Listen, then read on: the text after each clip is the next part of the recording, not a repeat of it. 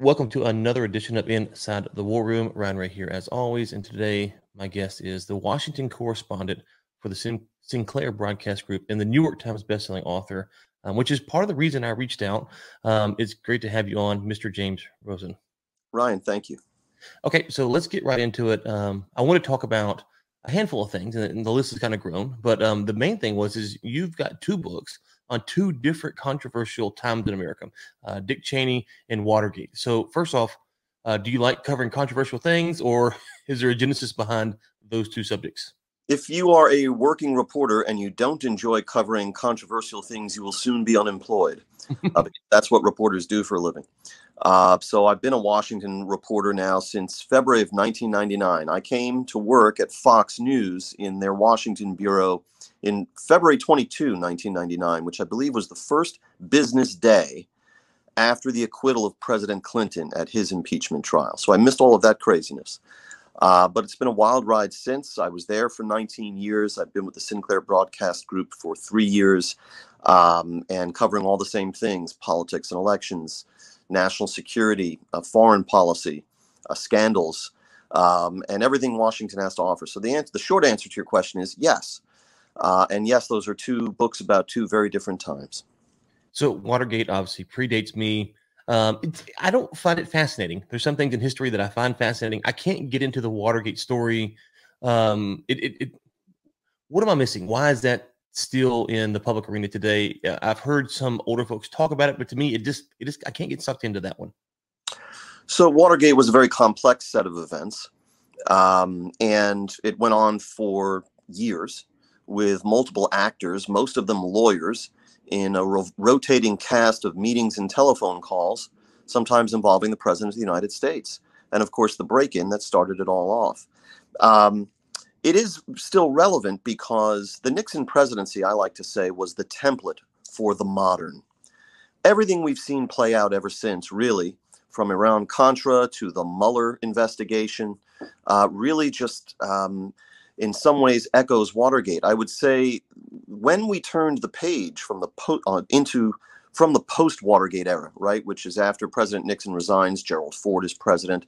I mean, again, in Gerald Ford, you have the only man in American history who became president of the United States without ever having been elected president or even vice president. It's an extraordinary thing. He went from being a congressman in Michigan to president of the United States in about a year and a half.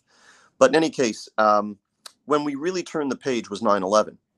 That was something altogether new. The idea that the U.S. homeland would be vulnerable to a mass casualty attack by a non-state actor. But even so, once 9/11 happened and Washington recovered from the shock, we started to see a 9/11 commission. And one of the chief figures on that commission had been a Watergate special prosecutor, and he interrogated Condoleezza Rice famously.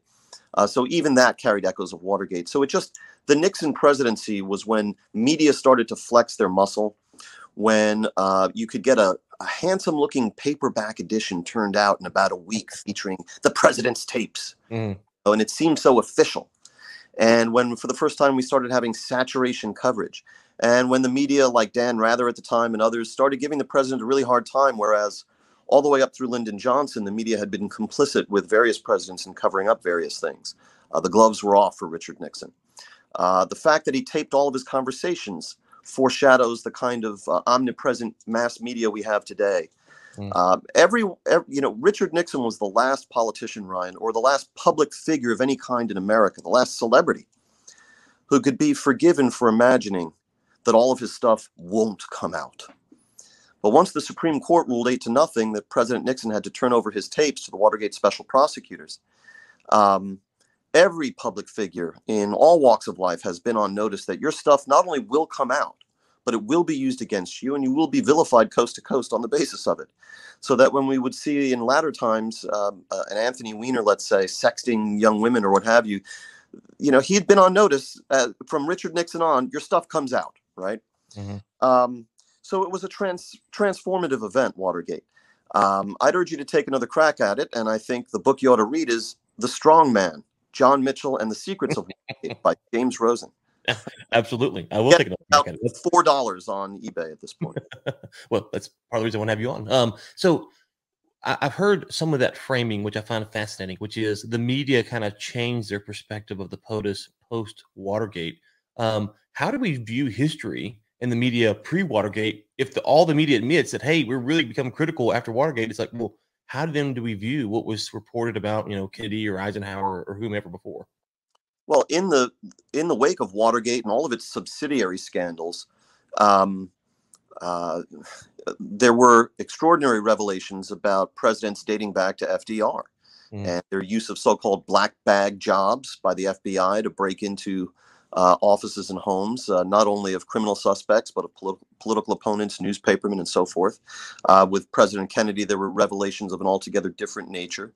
And these have caused us to reevaluate these presidents in some respects.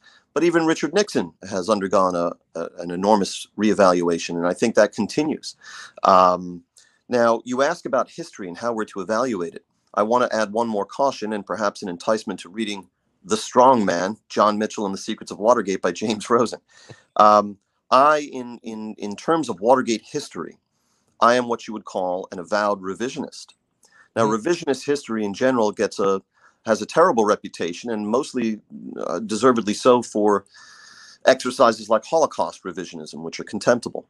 But as Oscar Wilde said, in most cases anyway, not for something like the Holocaust, but our lone duty to history is continually to rewrite it. And a lot of scholarship, a lot of evidence has come out since Richard Nixon waved on before he boarded that helicopter. A lot of tapes have come out, a lot of new evidence, a lot of new testimony. And if you've been paying attention to it all along, as I and a few other dogged scholars have been, you would have to come, as I did, I think, to a revisionist history of Watergate that re-examines what was the true purpose of the actual break-in and wiretapping operation at Democratic National Committee headquarters, who gave the final authority for it, what was the role of the Central Intelligence Agency in it, who was the real prime driver of the Watergate cover-up that wound up with so many people going to prison, including the former Attorney General of the United States, John Mitchell, the subject of my book, and other associated questions. And I came to very different answers than the so-called conventional narrative of Watergate, the Woodward Bernstein version of Watergate. A lot of scholarship's been done just on Bob Woodward and Carl Bernstein in recent years, showing how they misled their readers repeatedly throughout the book and the film, All the President's Men. So when you talk about how are we to evaluate history, I would urge that in the case of Watergate particularly, the Nixon presidency particularly, there is a conventional narrative of history and there's a revisionist narrative of history, which I think commands at least equal attention. Yeah, it's interesting to hear you talk about the revisionist history because there's also the reality that the further we go, the better we understand the implications of an action too, right? And so we would like to believe that. We would like to believe that. That is akin to believing that as time unfolds, our scientific and technological progress proceeds in a straight upward diagonal line. The fact is, too, that the passage of time sometimes has the ability to cement narratives into place and to discourage original thinking about characters and events in history. It depends on.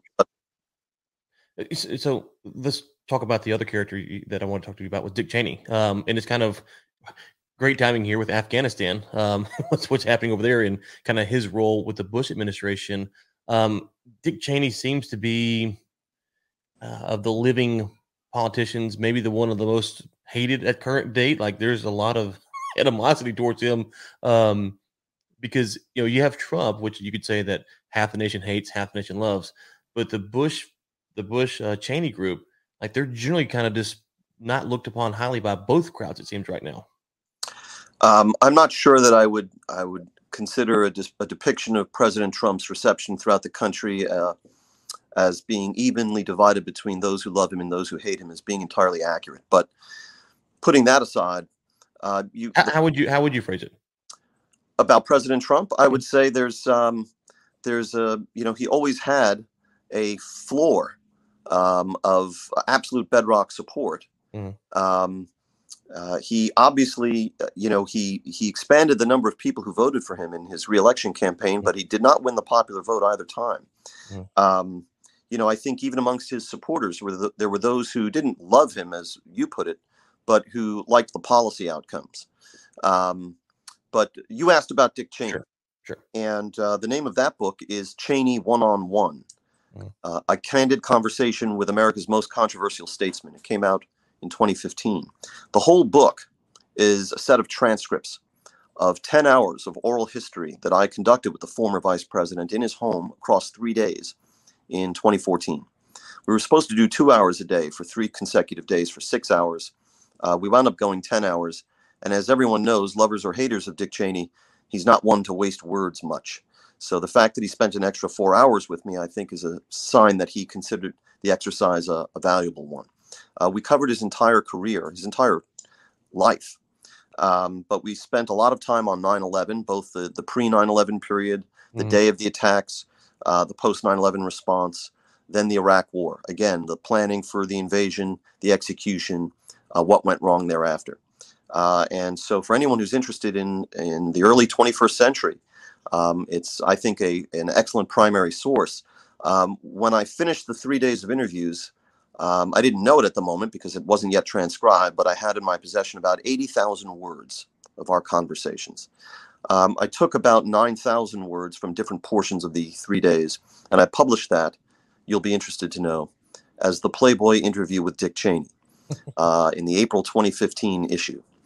And Playboy at that time, anyway, it was about the fourth or fifth time that I had written for them, used to have a division that would tabulate or keep a tally of when their content was getting picked up by external media of any kind.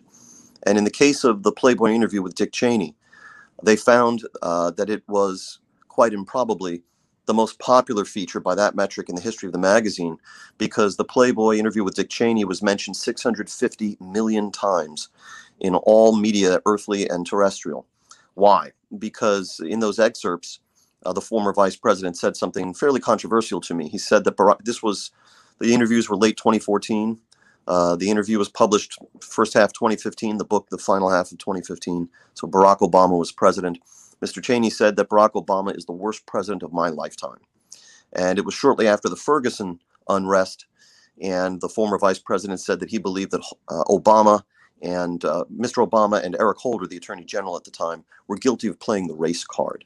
These were controversial statements, and they got picked up everywhere. I was privileged to attend the White House Correspondents Association dinner that year, where President Obama appeared, and as customarily for the chief executive, did a small, short sort of stand-up comedy routine. And the president said, "I see where Dick Cheney calls me the worst president of his lifetime." And the crowd sort of laughed in recognition of the headline. And he said, "Well, that's interesting to me, because I consider Dick Cheney the worst president of my lifetime." Which was, I remember that line. I remember that. Now, the heart of the joke, and of course we always kill comedy when we explain it, but the heart of the joke was a reference to the idea that George W. Bush was kind of a figurehead and Dick Cheney, real malevolent power behind the throne. Certainly, Dick Cheney was the most influential vice president in modern history. And when we talk about 9/11, and of course we will be talking about 9/11 as the 20th anniversary approaches just a couple of weeks from now,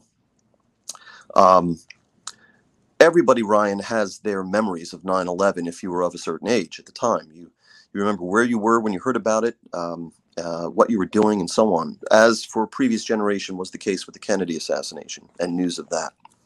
There's only one American whose memory of 9/11 is, I had to run the federal government at the time because the president was hopscotching around the country in Air Force One, coming back from Florida. And that person is Dick Cheney. And he did it from a bunker beneath the White House called the Presidential Emergency Operations Center, or PEOC, which was a World War II construction, terribly outdated for the communications needs of 2001. But it was Mr. Cheney who was essentially guiding the federal response in the early chaotic hours when the towers came down, the Pentagon was struck, and the plane went down in Pennsylvania. From working with the transportation secretary to ground all the flights above the skies, above the American homeland, working with the Defense Department on orders about whether to shoot down if there was another plane incoming for the White House or the Capitol building, as was believed at the time, and so on. And Cheney told me in those interviews if you look at the photographs that were eventually released years later by the National Archives of that bunker at that time, you can see the National Security Advisor, Condoleezza Rice. You can see the president's longtime confidant from Texas, Karen Hughes. These were people who knew George W. Bush a lot better than Dick Cheney did at that point, really. But if you look at the body language and the composition of those photographs, you'll see that Vice President Cheney is the center of gravity in that room. He is, to use a patriarchal, outdated term, the big daddy in that room, and everyone you can see recognizes it in their own body language. He was calling the shots. And he told me in our interviews that in those moments, what came flooding back to him was a course that he had taken when he was a congressman from Wyoming, the same seat his daughter now occupies, back in the 1980s. Way back in the days, for example, when Dick Cheney was a leadership figure in the Republican House, and when he was, in fact, the top Republican on the Iran-Contra Committee, he took a course in what's called continuity of government, which is, and he and other members of Congress and others were brought out to a remote environment and given lessons on how you keep the United States federal government functioning in the event, as was pondered in those days, of a nuclear attack from the Soviet Union. And that's how he approached his urgent, singular business on the day of 9/11. That's covered in the book. To address finally the actual question you posed about the standing of the Cheneys in modern politics. It's true that the Republican Party has changed a lot since Dick Cheney's time, whether we go back all the way to the 1980s, as we were just discussing, or even to the early 2000s. When George W. Bush became the only Republican to win the popular vote in the last 25 years or so, in part by capturing a record high percentage of the Latino vote in 2004, as the Bush-Cheney ticket did. But Dick Cheney has been fairly quiet through all of this. He's now 80.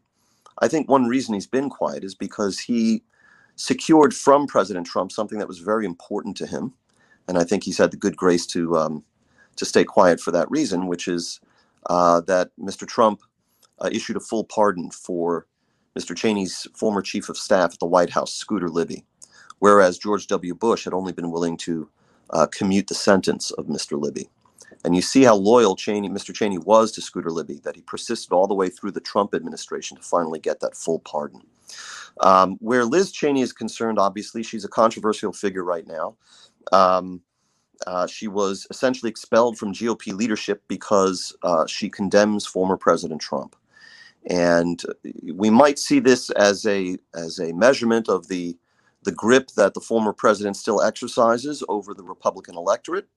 Or in political science terms, Ryan, we might measure it, we might see it in a more measured term, which is simply that it reflects the grip that the former president enjoys over the Republican leadership and the Republican conference.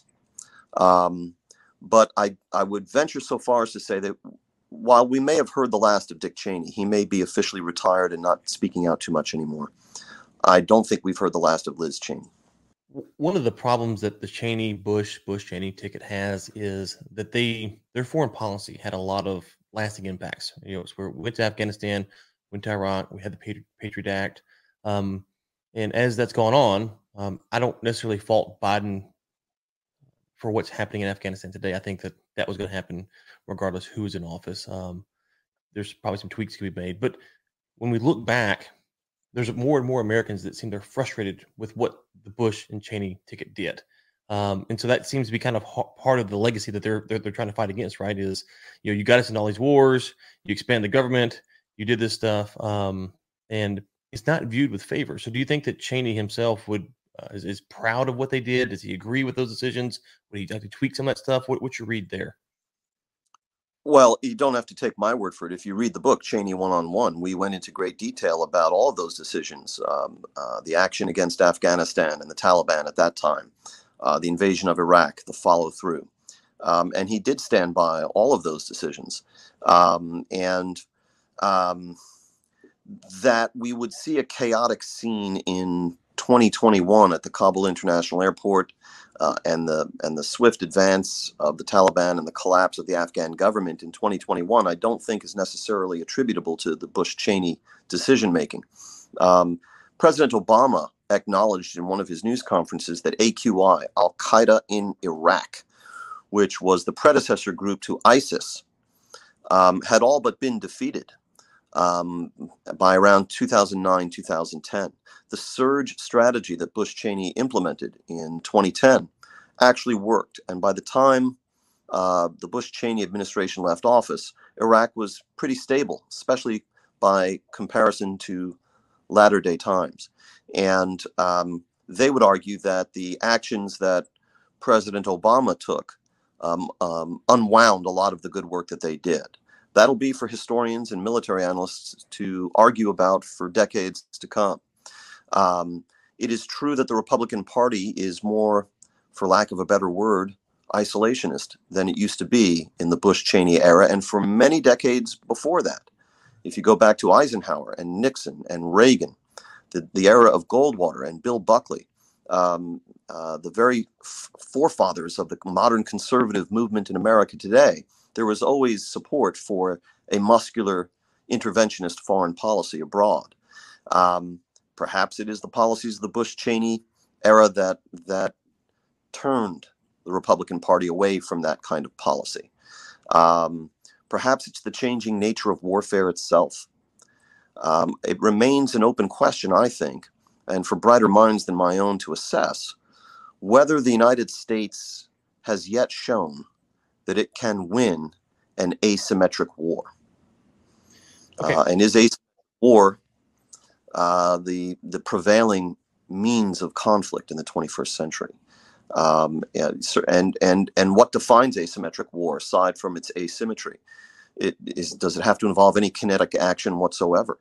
One can argue that Russian and Chinese information operations or disinformation operations in this country in recent elections has served an extraordinarily destabilizing purpose that couldn't potentially be achieved with or achieved cleanly with military action. So it's a complicated picture. I think as time goes by, I think George W. Bush's standing will rise in presidential rankings because he conducted himself like a president of the United States. I think one experience for Donald Trump is that while he may have been an appealing protest vote in 2016 and a way for the electorate to signal its absolute rejection of the political classes from which group we had always hired for the presidency, except for the generals. I think his experience shows that Americans nonetheless like their presidents to be presidential. And I think, honestly, it was Donald Trump's election to lose. And even with the pandemic, and had he just comported himself a little differently throughout 2020 and at key moments in the coronavirus briefings, in the debate with Mr. Biden, he might have seen a different outcome. Yeah, we had on Ryan Gradowski last episode, and we touched on that a little bit, which is I didn't vote for either major candidate, but knowing Trump supporters who here in Texas, there was plenty of them who were like, oh man, if you would just tone it down a little bit. They couldn't get as enthused as they were in 2016. So I think that did take a toll on the electorate, probably more than Trump voters want to acknowledge. But okay, we got about 10 minutes here left. So I want to talk about the media because you were tied up with the Obama administration. They were potentially spying on you or following you, or what's kind of the story there? Because one of the big frustrations I had during the Trump era, and Biden ran this as well, is Obama had the quote scandal-free administration. And to me, you talk about the failures of the media at large. There's plenty of them, but it's that kind of nonsense being purported that it blows my mind because there were plenty of scandals, and you were not by your own fault, but kind of wrapped up in one. They were following you or targeted you for some reporting you did. What's the story there? I was 2 scandals, Ryan. 2 scandals. Okay. Sorry. I didn't want to shortchange you. 2 at that time.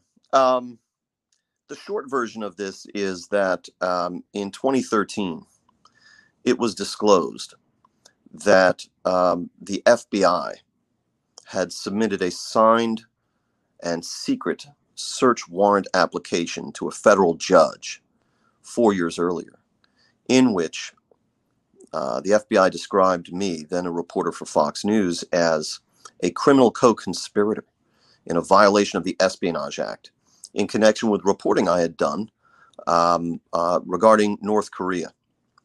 And as part of a national security leak investigation into that reporting, the Obama administration, the FBI, swiftly identified someone whom they believed to be my source for that information.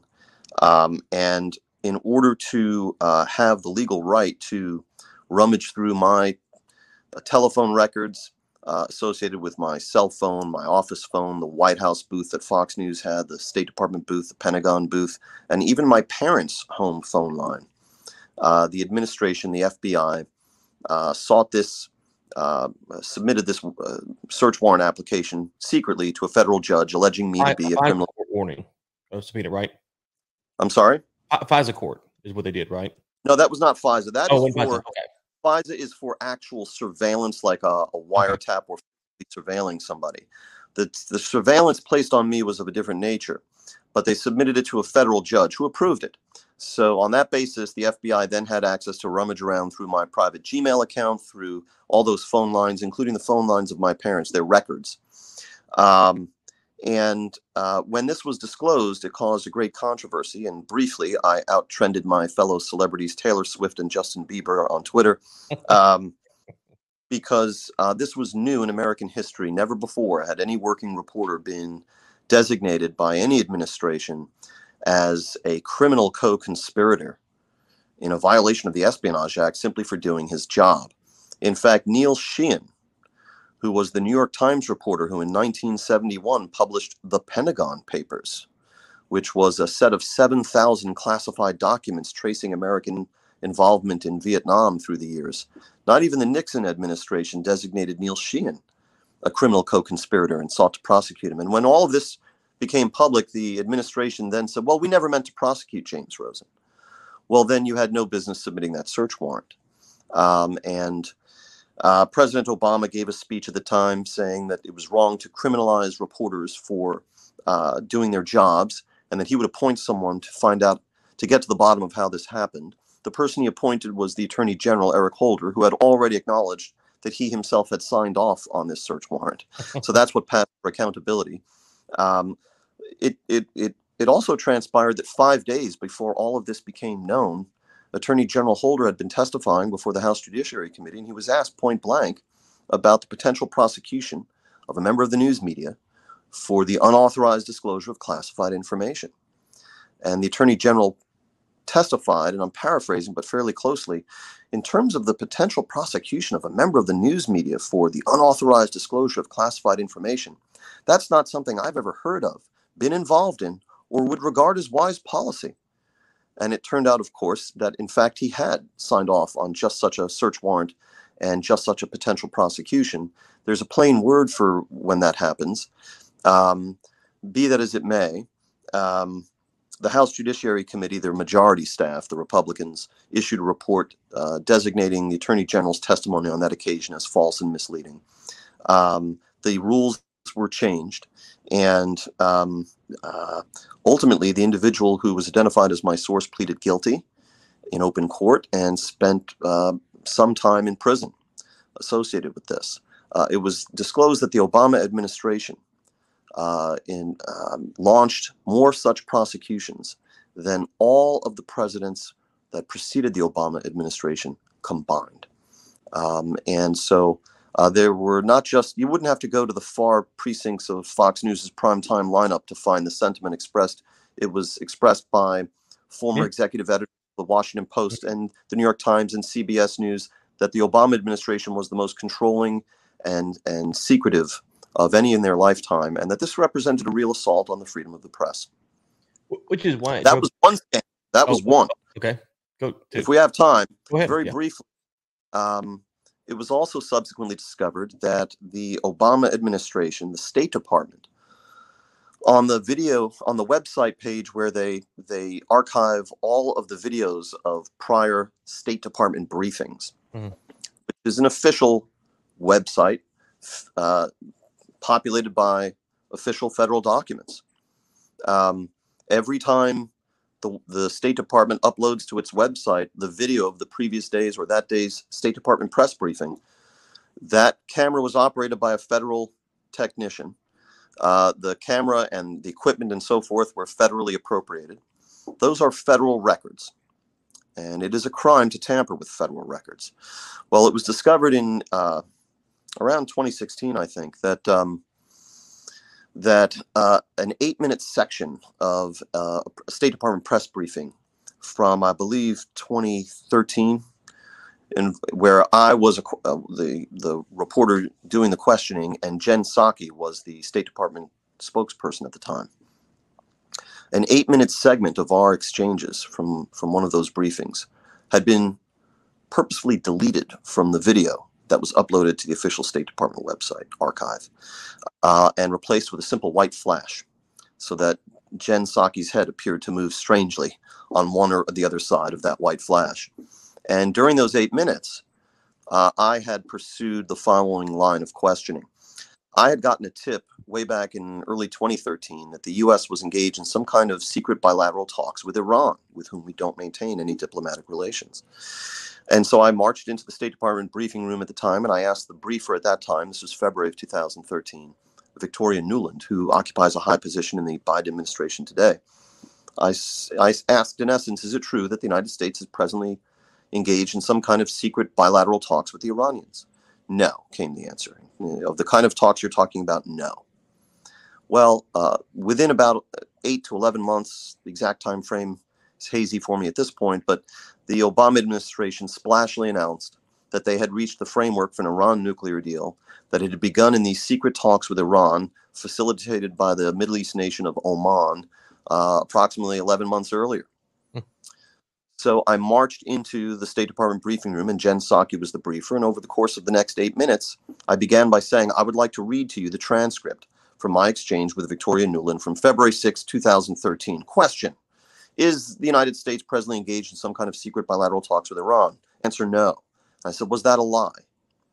And Jen Psaki did what she does well, and offered a response that sounded perhaps substantive to the untrained ear, but which was in fact non-responsive. And we went back and forth for 8 minutes. And finally, I said, Jen, let me try this one more way. Is it the policy of this government that it is permissible to lie to the news media in order to preserve the secrecy of secret negotiations? And she said, well, James, I think you understand there are times when diplomacy requires privacy, and this was one of those times. And that very day, not only Fox News, but CBS News, Politico, a lot of people picked up on it. It seemed like an acknowledgement from Jen Psaki at the State Department podium that her predecessor at that very podium, Victoria Nuland, had lied to the media in order to protect the secrecy of those secret negotiations. About a year or so went by, and then another Obama aide, Ben Rhodes, made some ill-advised comments to a reporter from the New York Times Magazine about how they, quote-unquote, sold the Iranian nuclear deal through the building of an echo chamber involving think tanks and so forth. And I was assigned to cover that story for Fox News. So I said to my producer, go back and get those two briefings, the one with Victoria Nuland and the one with Jen Psaki. That caused a controversy at the time. And he came back and he said, you won't believe it. In the second briefing from the State Department website, that whole exchange is gone. All 8 minutes, it's replaced by a white flash. There were 2 investigations conducted at the Department of State, including one by the legal advisor, the so-called general counsel of the State Department. The lady in her 60s, I think, who was the State Department faceless bureaucrat who uploads the briefings to the website, apparently testified in those proceedings that she received a call from a woman who was her superior, who mentioned James Rosen and Iran and Fox News, and instructed that white flash be inserted. But this lady could, for the life of her, not recall who that woman was. The State Department effectively apologized to a certain degree that the White House and the FBI never did. John Kirby, who was the admiral who was the State Department spokesman at the time, now the Pentagon press secretary, once again, or the Pentagon spokesman spoke out at the time, said James Rosen is a respected reporter. This shouldn't have happened, and so on. So they spied on me. They censored me. There aren't that many boxes left to check of oppressive state action against a reporter. I should consider myself fortunate that I'm still here to have this podcast with you. Democracy dies in darkness. There's some media out there that talks about that. Okay, so in full disclosure, since you're on the record here, we are going to have to edit part of this podcast because we had a little technical difficulty. That is not me editing you out. Just so I appreciate clarification. Yeah, so that's not. I'm not pulling a Jen Psaki on you. Okay, so I was really established that Jen Psaki was the character. Right? Yeah, I don't know who. Yes, I'm using her name. I appreciate that you brought it up because perhaps my previous remarks might have left that impression. I don't think Jen Psaki was responsible. No, I know that when she became the White House press secretary, people kind of were alluding that she might have been. Whoever did it, this is a mutually agreed edit on this podcast, just for those listening. Yes. If you listen to those, I don't edit them, but this is something that we've had technical difficulty and we had to work around. Okay. I know you're up against the clock. You have to go. Thank you so much for your time. I really appreciate it. Folks can get your books on Amazon. We'll link to that. Follow you on Twitter at James Rosen TV. Is there anywhere else you want them to go follow your work at? Well, for the moment, at the Sinclair Broadcast Group station near you. Okay. And any new book projects coming down the pipe you can tell us about? I do have another book I'm working on. I will come back and discuss it with you when it is for sale. That sounds. Okay, perfect. And in the meantime, I will go read the Watergate book. That's my promise to you. Listeners, thank you so much. And until we'll talk to you, let's see, this comes out on Thursday, so we'll talk to you next week. Thanks, Ryan. Appreciate it.